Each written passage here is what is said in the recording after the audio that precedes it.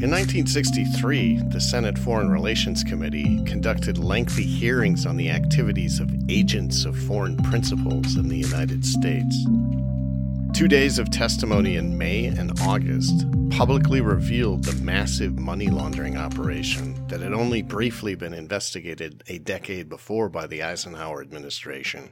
On May 23, 1963, the committee heard testimony and reviewed subpoenaed internal American Zionist Council activity reports and vouchers of payments made to Kennan.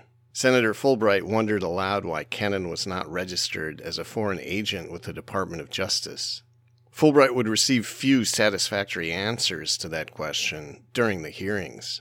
A transcript of sworn testimony details Senator Fulbright grilling two representatives of the Israel entity responsible for channeling overseas funds to Kennan. Maurice Boekstein and Isidore Hamlin of the Jewish Agency grudgingly revealed to Fulbright how hidden subscription payments for Kennan's Near East report subsidized his lobbying activities well into the early 1960s.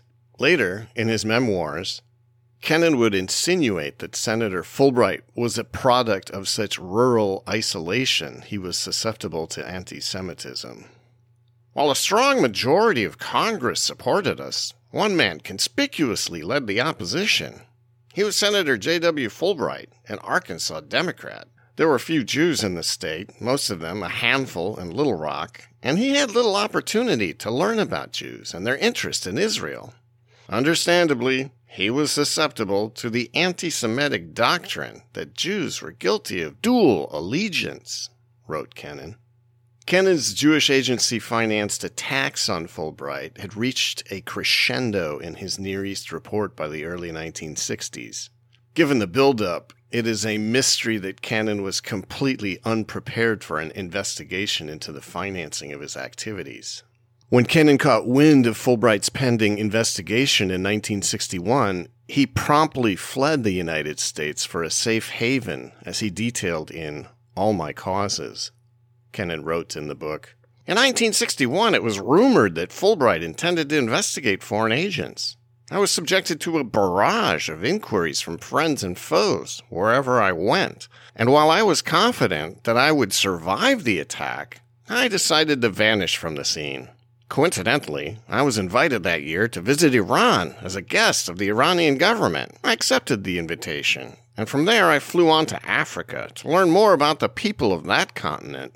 I was happy to find most African countries friendly to Israel, and I was more relaxed in Africa than in Mr. Fulbright's Washington." Kennan had two valid reasons for worry. First, the Department of Justice was privy to the Senate investigation and about to go on record that it was dead serious about allegations that the American Zionist Council was operating as an unregistered foreign agent. It issued a blunt public statement in March of 1963 before the Senate hearings began. The American Zionist Council's relationship with the American section of the Jewish Agency for Israel has raised the question of whether the Council has an obligation to register under the Foreign Agents Registration Act. Second, Kennan could not successfully counter the formal investigation by the Department of Justice and Senate as a pogrom instigated by anti-Semites. Once again, it was the American Council for Judaism leading the charge against the American Zionist Council. Fed up, the American Council for Judaism had taken its case directly to the Department of Justice, as noted in the New York Times. An article read, "The Justice Department said today it was studying whether the American Zionist Council should be required to register as a foreign agency. The acknowledgement, in response to reporters' queries, was the first statement of the department on differences between the Zionist group and the American Council for Judaism. The Council for Judaism has publicly urged that the Zionist Council be required to register as a foreign agency that promotes immigration and advances the political policies of Israel," read the article. The American Council for Judaism's public demands provided added impetus and a bit of political cover for the deep and probing Senate investigation that followed. The American Council for Judaism's objections about how tax-exempt funds raised in the United States were being used to finance politics in Israel as well as the U.S. stemmed from a quiet power struggle. The unprecedented disclosure of how United Jewish Appeal and international funds were actually being used in America was a rumbling aftershock to the earth-shifting Zionist takeover of Jewish relief fundraising in the United States. Between 1921 and 1930, Zionist organizations active in the United States collected approximately $15 million in contributions from the public. Between 1931 and 1940, this amount only rose to $25 million. But in the period between 1941 and 1948, the amount suddenly ballooned to $287 million. The replacement of general philanthropic, humanitarian, and relief-oriented leaders at the largest fundraising organizations with dedicated Zionists was premeditated and caused a wholesale redirection of these private tax-deductible financial flows. The United Jewish Appeal was established in 1939. IRS treatment of United Jewish Appeal funds as tax-deductible contributions has been uninterrupted since then, though it was briefly threatened by the Eisenhower administration and placed in jeopardy by the non-exempt activities of groups such as the American Zionist Council. The war for control and direction of the funds raised by the United Jewish Appeal and related organizations led to a series of ugly battles between Zionist and non-Zionist stakeholders, as chronicled by Rabbi Elmer Berger. Some years earlier, he said, Rosenwald and Rabbi Morris Lazaron had fought against merging the United Palestine Appeal, the central Zionist fundraising effort in the United States, with the American Jewish Joint Distribution Committee. The Joint was dominated by non-Zionists. Its beneficiaries ran to practically every country where there were Jews in need. In an oversimplified formulation, its philosophy was to provide assistance to Jews in countries in which they lived, hoping to facilitate their eventual integration into those societies. The United Palestine Appeal restricted its beneficiaries to Palestine, and Zionist propaganda designed to condition contributors to support building the national home. Of the two major funds, the JDC had consistently enlisted the greater support, proof again that on its own, Zionism had no firm hold on the grassroots of American Jews. Never at a loss for maneuver or dissembling, however, the Zionist managers persuaded the big givers that a united campaign would be more efficient than the competing double campaigns. Ideology was deliberately subordinated to expediency, and after a long series of negotiations and several trial marriages and separations, the Zionists succeeded again in forcing the philanthropists to confront the issue of a joint campaign. Rosenwald and Lazaron were the leaders of the opposition, and the battle established a kind of friendship, but they lost, and the United Jewish Appeal was established, he wrote. Candidly, and much later, Isaiah Cannon was very succinct about the need to establish umbrella organizations that would consolidate power and ongoing fundraising resources into the hands of a few relatively non-transparent elites who could maintain cohesion through urgent issue advocacy and appeals to the fundraising base. He wrote, American Jews have a multiplicity of organizations, serving diverse religious, philanthropic, cultural, and educational views and needs. But they've never created one permanent national Jewish organization to express the views of the totality. The American Jewish Conference came the closest. It was conceived in 1942, and its liquidation in 1948 came after it helped to win its major objective, the restoration of a Jewish state. It died in success, perhaps because of it, Kennan wrote. Between 1951 and 1960, approximately $18 million of United Jewish Appeal money raised in the United States was transferred to the Jewish Agency in Israel and then on to Israeli political parties. In 1954, American Zionist groups affiliated with Israeli political parties were the dominant means for participating in the movement, though none registered as foreign agents. Zionist groups, read one report, are now quasi-political bodies affiliated more or less with the political parties in Israel. A Zionist sympathizer can become a member of the world movement only by joining one of these constituent groups. The $2 million per year allocation, 2% of the agency's $100 million budget, kept political parties from directly conducting unsightly political fundraising campaigns within the United States. However, Foreign Agents Registration Act statutes in force at the time strictly defined and applied to even these hidden aggregate connections to foreign political parties without proper disclosure. U.S. funding flows to politicians in Israel continue to create problems. In 2008, Israeli Prime Minister Ehud Olmert was forced to resign over a corruption scandal involving U.S.-based donors. No U.S.-based Zionist organization faced prosecution for dodging FARA statutes covering ties to foreign political parties. However, in 1959, Treasury Secretary Fred Scribner, 1908 to 1994, warned Zionist organization leaders that they needed to restructure and alter their U.S. fundraising operations to keep the administration, the IRS, and the Department of Justice from prosecuting them for criminal violations. In a wide-ranging 1960s reorganization, the Jewish Agency then transferred Zionist activities to the American Zionist Council's management, including youth immigration to Israel, propaganda, and Zionist cultural activities in the United States.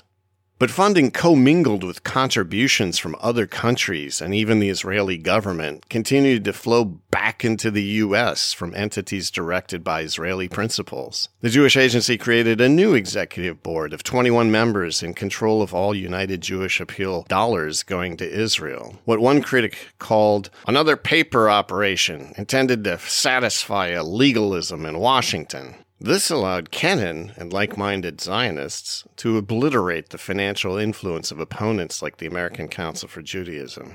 Chairman Lessing J. Rosenwald quickly saw through the reorganization and complained loudly in May of 1960. He said, "For a time, these past few months, non-Zionists and anti-Zionists had the opportunity to recover control of the vast fundraising mechanism.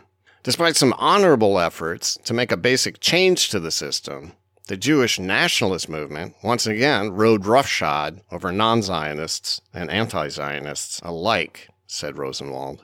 The reorganization successfully channeled funds raised in the U.S. through conduits under the exclusive control of Zionist activists.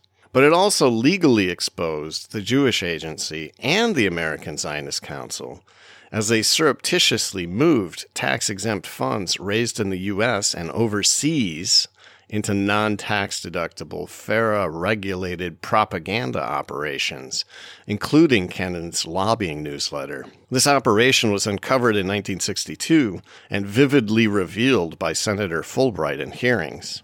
Behind the scenes, on a parallel track, the Department of Justice moved to register the AZC as a foreign agent. The Senate Foreign Relations Committee's research team, led by Walter Pincus, who later went on to work for the Washington Post, went to work in 1962, issuing subpoenas to the Jewish Agency and the American Zionist Council for documents and deposing witnesses. The Senate investigators personally visited the offices of the Jewish Agency American section in New York to rifle through filing cabinets, an insult that Isaiah Kennan blasted in the Near East report. The hearings immediately revealed the American Zionist Council's lack of independent fundraising capabilities in the United States.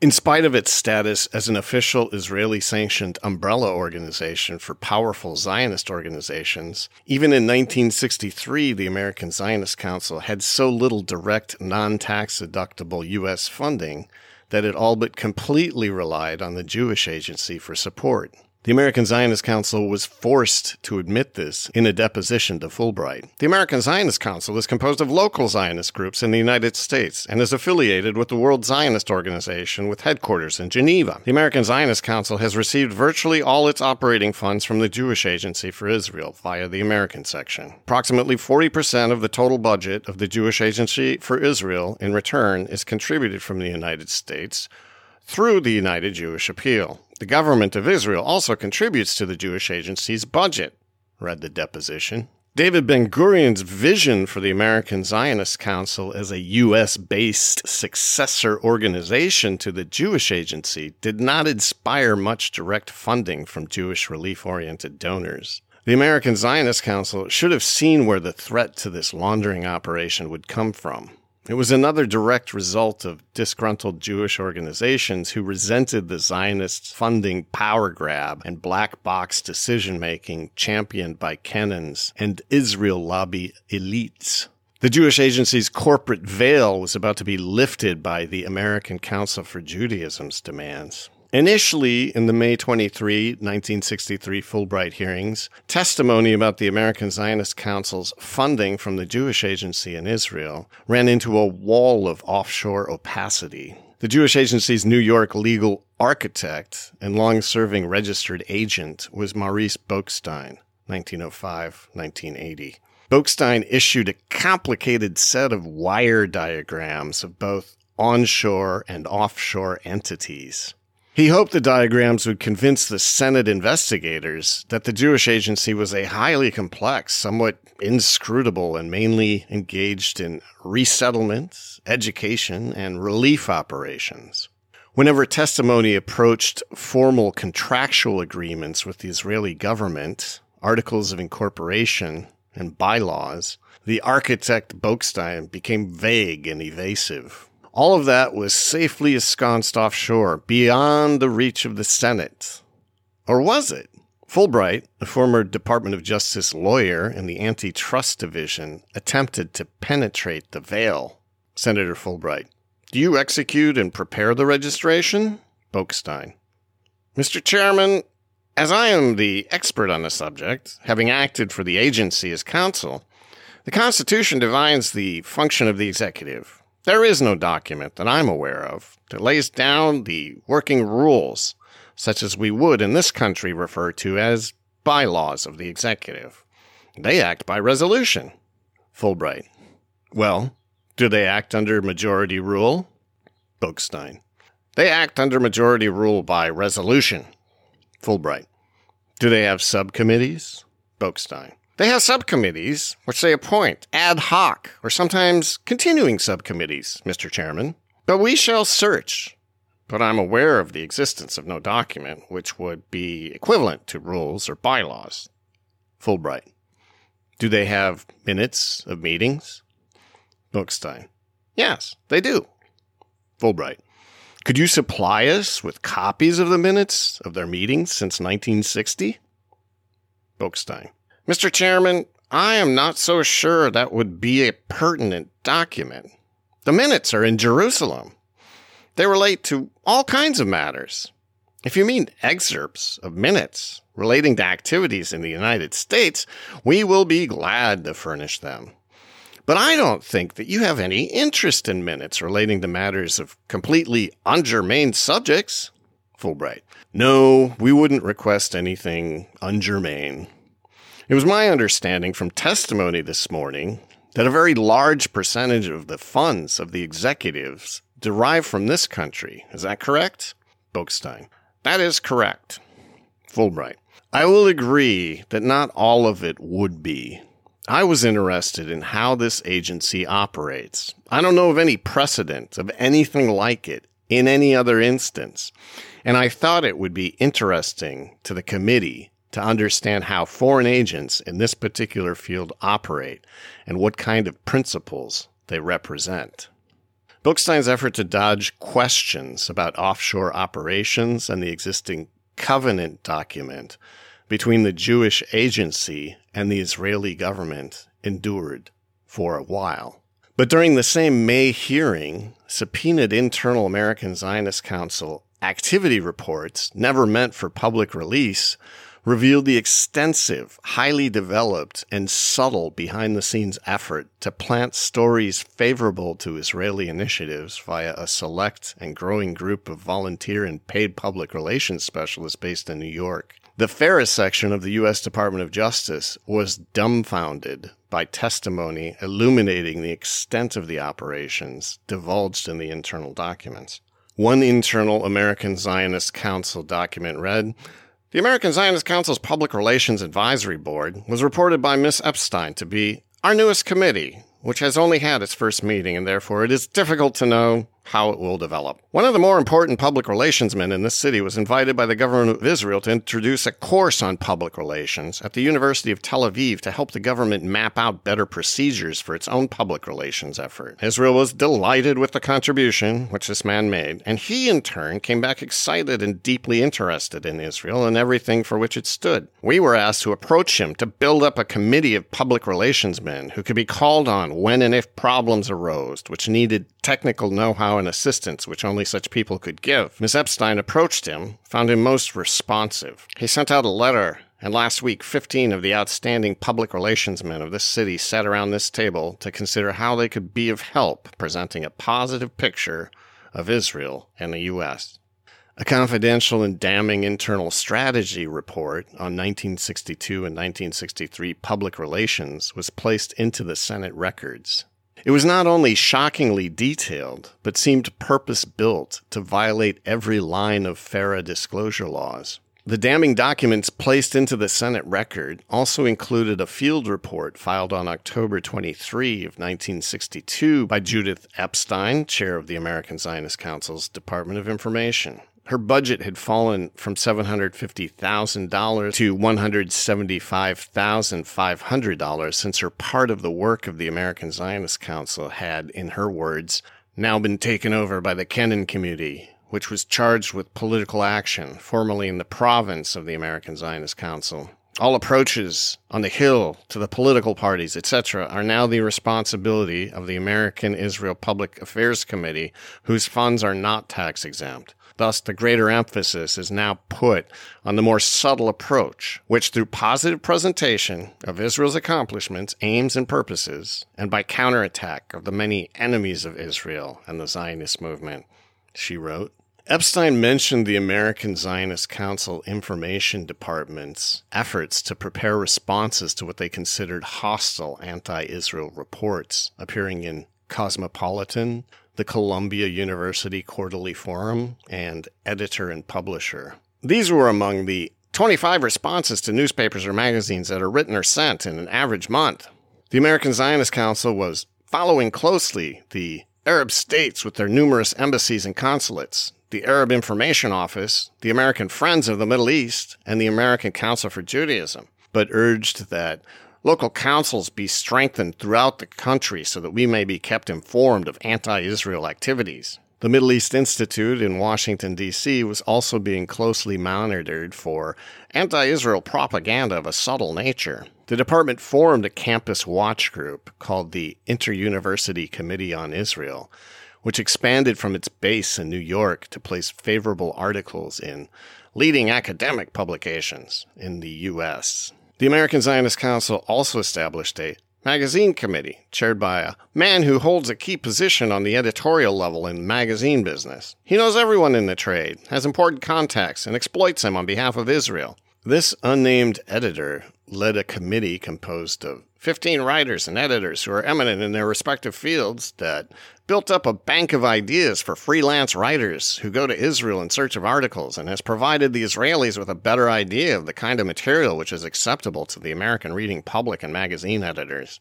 We cannot pinpoint all that has already been accomplished by the committee, except to say that it has been responsible for the writing and placement of articles on Israel in some of America's leading magazines. For broadcast media placements, the TV Radio Committee had secured the services of the director of creative projects of an important TV chain to arrange for talks and interviews on radio and TV, submits ideas for possible programs to stations and networks so as to give a better and more sympathetic understanding of Israel to the viewing American public, and takes steps to counteract hostile propaganda in these media. In the view of many millions of Americans who daily watch TV and listen to radio, this is one of the most important media in which we must expand our work, it read. The Department of Information Speakers Bureau did 2,240 engagements in 1961 with, according to AZC, an absurdly small staff. Targeting multiple community venues, one speaker in a single day would make 4 to 7 appearances. A Rotary Club, a World Affairs Council, a church group, a high school assembly or college group, a woman's club, a TV or radio appearance, a background session with a local editor or commentator, etc., with the majority of engagements before non-Jewish groups. According to the field report, the American Zionist Council Research Bureau analyzes books and articles that deal with Israel or the Middle East. When a book is favorable, it is recommended. When it is unfavorable, it is analyzed and distortions are pointed up by providing the factual data required so that our local councils will be prepared to react to the impact which these books have on communities. The Research Bureau also interjected itself into high school textbook content. The Inter-University Committee has been preparing textbook material as a guide to social science teachers in the junior and senior high schools on the subject of Israel. It would be impossible for these busy academicians to do the painstaking research required. The Research Bureau developed centralized policy positions, now commonly referred to as talking points, for informing local Zionist Council leaders and Jewish community leadership as to our recommended position and steps for actions on issues such as the Arab refugee problem, the Soblin case, the Jordan water dispute, etc. Similarly, we distribute material and advisories for special occasions, such as the celebration of Israel's anniversary, the 10th anniversary of Weizmann's passing, etc. The American Zionist Council in New York was quick to put out memos and templates for stories to be submitted to local newspapers from local councils across the United States. Propaganda quality control was a key concern. A February 27, 1963 American Zionist Council committee memo from Harry A. Steinberg urged that, enclosed herewith, suggested material which can be used by you in preparing replies to the Max Friedman articles in the event that they have appeared in one of your local papers. It is not necessary to use all of this material in your letters to the editor. Use portions which you feel will make the most impact to your editor and the readership of the paper.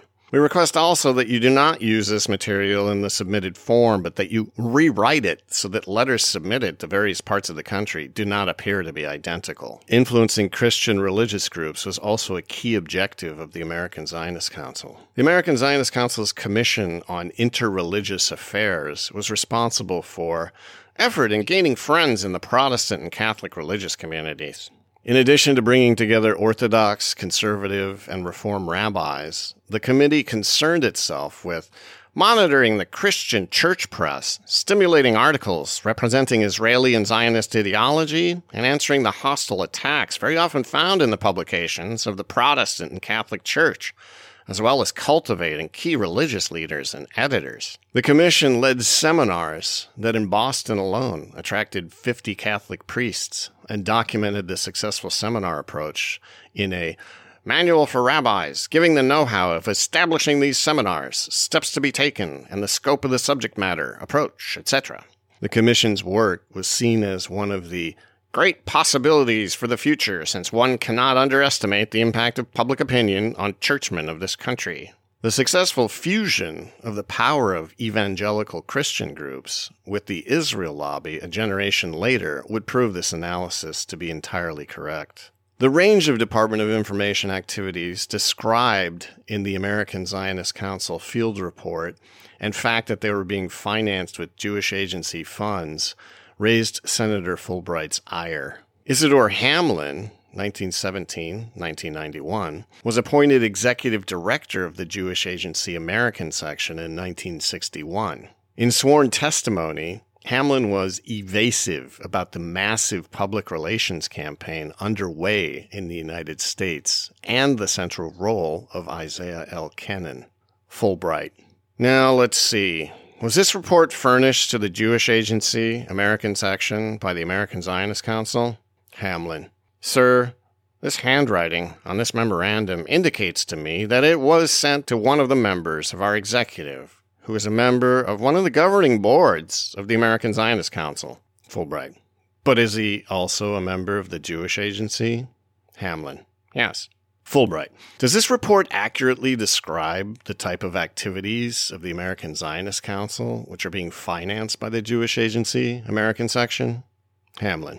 I cannot answer that question honestly, sir. I do not know. Fulbright. Who would know about that? Hamlin. Sir?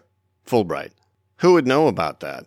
Hamlin. I presume the staff members of the American Zionist Council. Fulbright. You are not very familiar with what the American Zionist Council does? Hamlin. I am in a general way, but I'm not an officer there or an employee, so I cannot vouch for these activities. Fulbright. Do you approve the budget that they submit to you? Hamlin. No, sir. Fulbright. Who does? Hamlin. The treasurer did in this period. Fulbright. Who's the treasurer? Hamlin. Mr. Louis A. Pincus. Boekstein. Mr. Chairman, I think there was a misunderstanding. You did not mean him personally. You mean you in the sense of the organization? Fulbright. Yes, the Jewish agency. Boekstein. He took it to mean, does he personally approve the budget? Hamlin. Yes, I did. Fulbright.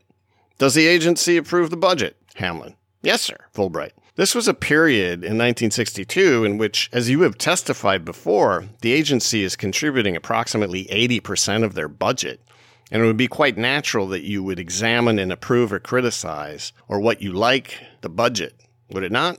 I mean, not you in every instance. I mean, the agency. Hamlin. Yes, the organization, certainly. Now, the treasurer of the Jewish agency was requested by the executive to negotiate this allocation. Fulbright. Who did he negotiate with? Hamlin. With Rabbi Miller and Mr. Bick, the treasurer of the council. Fulbright. That is right. Hamlin. Yes, sir. Fulbright. Take the second paragraph of that memorandum, the report. I guess you would call it, I quote, at the time, the department had a budget of $750,000. What is the department?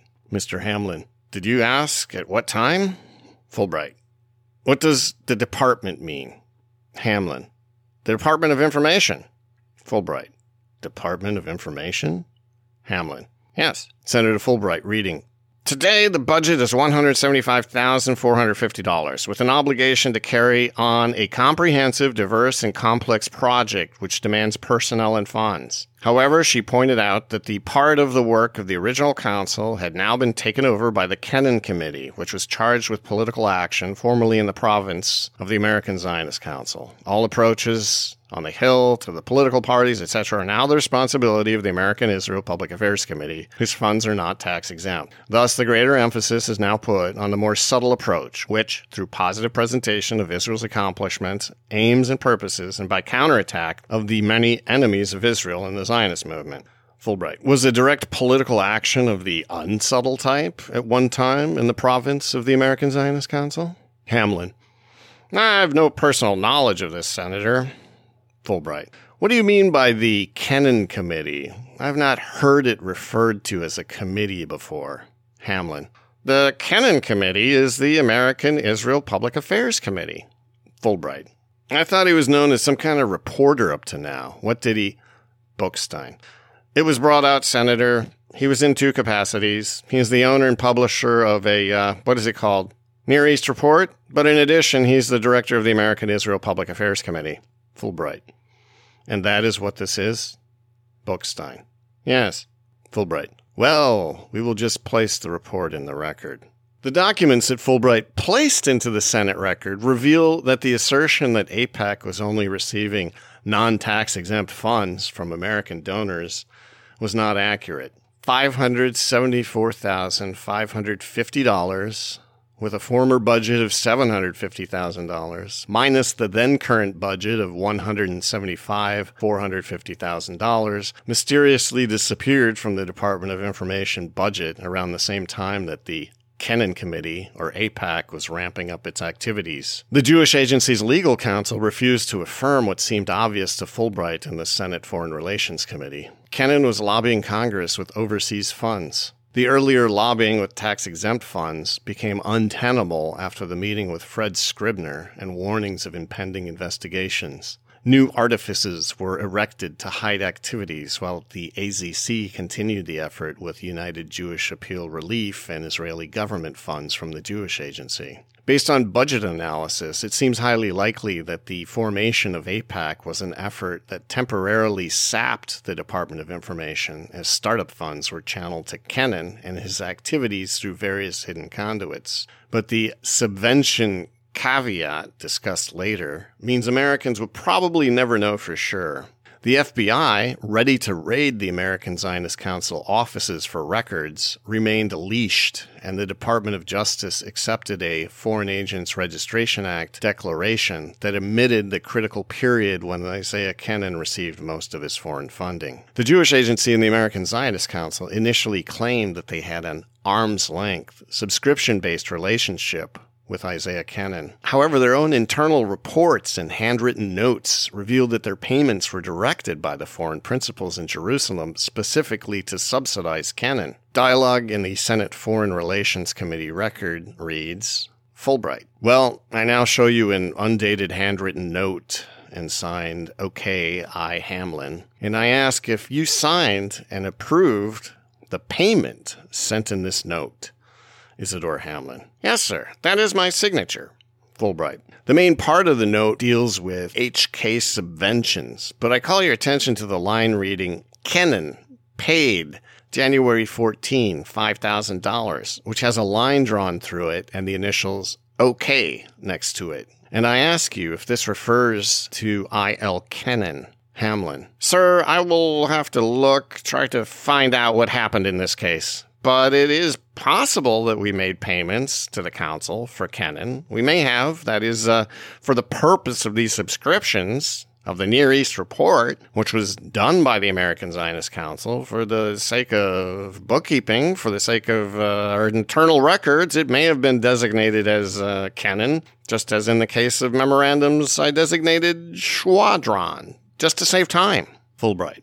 I'm just trying to clarify the record on this. Could you file for the record the payments that you made to the American Zionist Council to Mr. Kennan? In a lengthy grilling of the Jewish Agency's American foreign agent, Isidore Hamlin, during the August 1, 1963 Senate Foreign Relations Committee hearings, Fulbright attempted to clarify Kennan's employment status, as well as exactly how the Jewish Agency was financing the Near East Report. As mentioned, Kennan provided copies to the Senate Foreign Relations Committee and the rest of Congress free of charge. Fulbright's interrogation of Isidore Hamlin about Kennan was dogged and revealing. Fulbright. Here, I would gather, he says he is an employee or was of the American Zionist Council. He is not an independent entrepreneur the way you described a moment ago, according to his letter. Isidore Hamlin. Sir, I don't know the relationship between Mr. Kennan and the American Zionist Council, but the letter is clear that he performed certain services to the American Zionist Council. Now, what we are discussing is my answer to this question is a subsequent period to his relationship and refers only to subscriptions to the Near East Report. Fulbright. Well now, this change in status came about approximately the same time as you reorganized your whole operation in America, did it not? Hamlin. Yes, it did. Fulbright. Now, was this change of Mr. Kennan's status part of the reorganization? So instead of paying him directly, you now buy enough subscriptions to pay him? Hamlin. It would not, sir. Fulbright. Why not? Doesn't he perform very much the same function as he did before? He serves the same purpose. Hamlin. No, sir, not at all. Fulbright. Why not? Hamlin. He was performing speaking services during that earlier period. We were giving the American Zionist Council a money grant for subscriptions to the Near East Report. Fulbright. Doesn't he speak anymore? Hamlin. To my knowledge, he has no connection now. No arrangements with the Zionist Council. Fulbright. But he writes these letters, doesn't he? Hamlin. Pardon me? Fulbright. He writes the Near East Report. Hamlin. Yes, sir, he does. Fulbright. And he sends them to all sorts of people free of charge, doesn't he? Hamlin. I'm sorry, sir? Fulbright. He sends them all around, free of charge. Hamlin.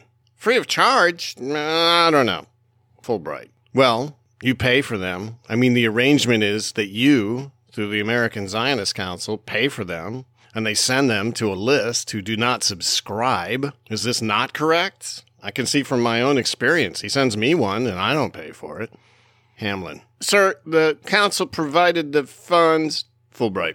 Is it me or the committee? Maybe I do him an injustice, but we get one. Maybe it is the Senate Foreign Relations Committee. Bookstein. Mr. Chairman, it's obvious from what the witness said that a large number of recipients of the bulletins don't pay for it. Fulbright. That is right. Bookstein. The American Zionist Council pays for a number of them. Fulbright. That is right. Bookstein. But nevertheless, the impression should not be left that there's a bulk or the major part of recipients of the publication. My information is that it isn't so. And while you permit me, Mr. Chairman, Fulbright, I missed that. Wait a minute. What is not so? Bookstein. That the people receiving bulletins are, what is it called, the Nearest Report, which are paid for by the American Zionist Council, are not the majority of recipients. I don't know the exact percentage, but it is only part of the number published and distributed. Now, while I'm at it, Mr. Chairman, I would like to say one more word so that you will have the information. I personally, in my capacity as counsel, had a great deal to do with the reorganization which took place in 1960. I participated in many meetings. At no time, Mr. Chairman, did the services or functions of Mr. Kennan enter a discussion which had anything to do with the reorganization or purposes for the reorganization. I'm saying this simply so that the record be clear and that no unfair inferences may be drawn as to the payments being made to Mr. Kennan. Fulbright. I'm reminded Mr. Kennan, in his own letter, says that these subscriptions from the Zionist Council average about 23% of the total circulation expired in 1962. You do not regard Mr. Kennan for practical purposes as an employee of the Jewish Agency? Hamlin. Definitely not. Fulbright. Do you find his policies in disagreement with yours? Hamlin. I know Mr. Kennan is a director of the American Israel Public Affairs Committee, which is composed of distinguished citizens of this country. He travels around. They have a fundraising campaign. These are not tax-exempt funds, which Mr. Ken carries on his activities as director of that committee. What are his activities in Washington? Are you familiar with it? Hamlin. Not in detail, no, sir. But he is a registered lobbyist in Washington in his capacity as director of the American Israel Public Affairs Committee. Fulbright. He's a registered lobbyist under the domestic lobbying law? Hamlin. That is right, sir. Fulbright. Why do you think he shouldn't register under the Foreign Agents Registration Act? Hamlin. Excuse me, I can't comment on that, Mr. Chairman. Bookstein. I'm not acting here for Mr. Kennan, Mr. Chairman. Fulbright. Well, maybe we ought to ask Mr. Kennan. Do you think he would be competent to answer that question? Bookstein. I assume he would be. My offhand opinion would be that he does not have to register under the Foreign Agents Registration Act, not from the facts as disclosed in the executive session, or at this meeting. Fulbright. Not as disclosed, but from facts as you know them? Bookstein. Let me go further. From the facts as I know them, he should not have to register. Fulbright. Mr. Bookstein, I would not hesitate to challenge your opinion about whether he should register or not, but for the life of me, I can't understand why a person who receives such a large subsidy from a foreign agent indirectly, because it goes to the American Zionist Council, should not have to register, whereas if he received it directly, I think you'd agree he would have to register, wouldn't he? Bookstein. Fulbright. And the device of merely using the American Zionist Council seems to me to be a very thin way of insulating him from the effects of the Foreign Registration Act. Bookstein. Mr. Chairman, he's selling a service. He's publishing a bulletin. If there were any debts or liabilities, he or his corporation are responsible for them. As a matter of fact, when the American Zionist Council ceased paying him for the bulletin, he ceased sending out copies to the list, which they'd furnished him. I don't believe he's subject to registration under those conditions. Fulbright. I've seen a number of his publications, and if they aren't completely devoted to the promotion of the same purposes, the Jewish Agency and the State of Israel, I don't know what is. It's directed to that purpose. I'm not criticizing the purpose. You have a right to do it. You do it, and you register for it. I'm just not clear why Mr. Kennan, who serves the same purpose, and in fact, in some ways much more directly in his contact with Congress than you are, why shouldn't he have to register? Read the Senate record?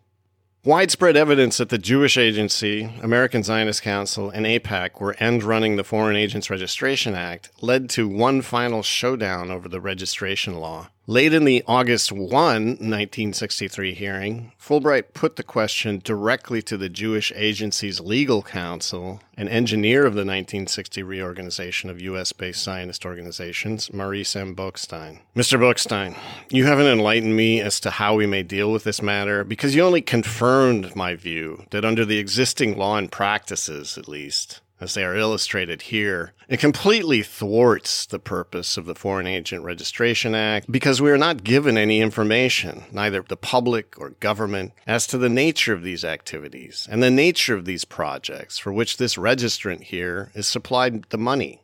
Boekstein. Mr. Chairman, if you would go back to the time when the Foreign Agents Registration Act was made law in 1938, I think the purpose was altogether different.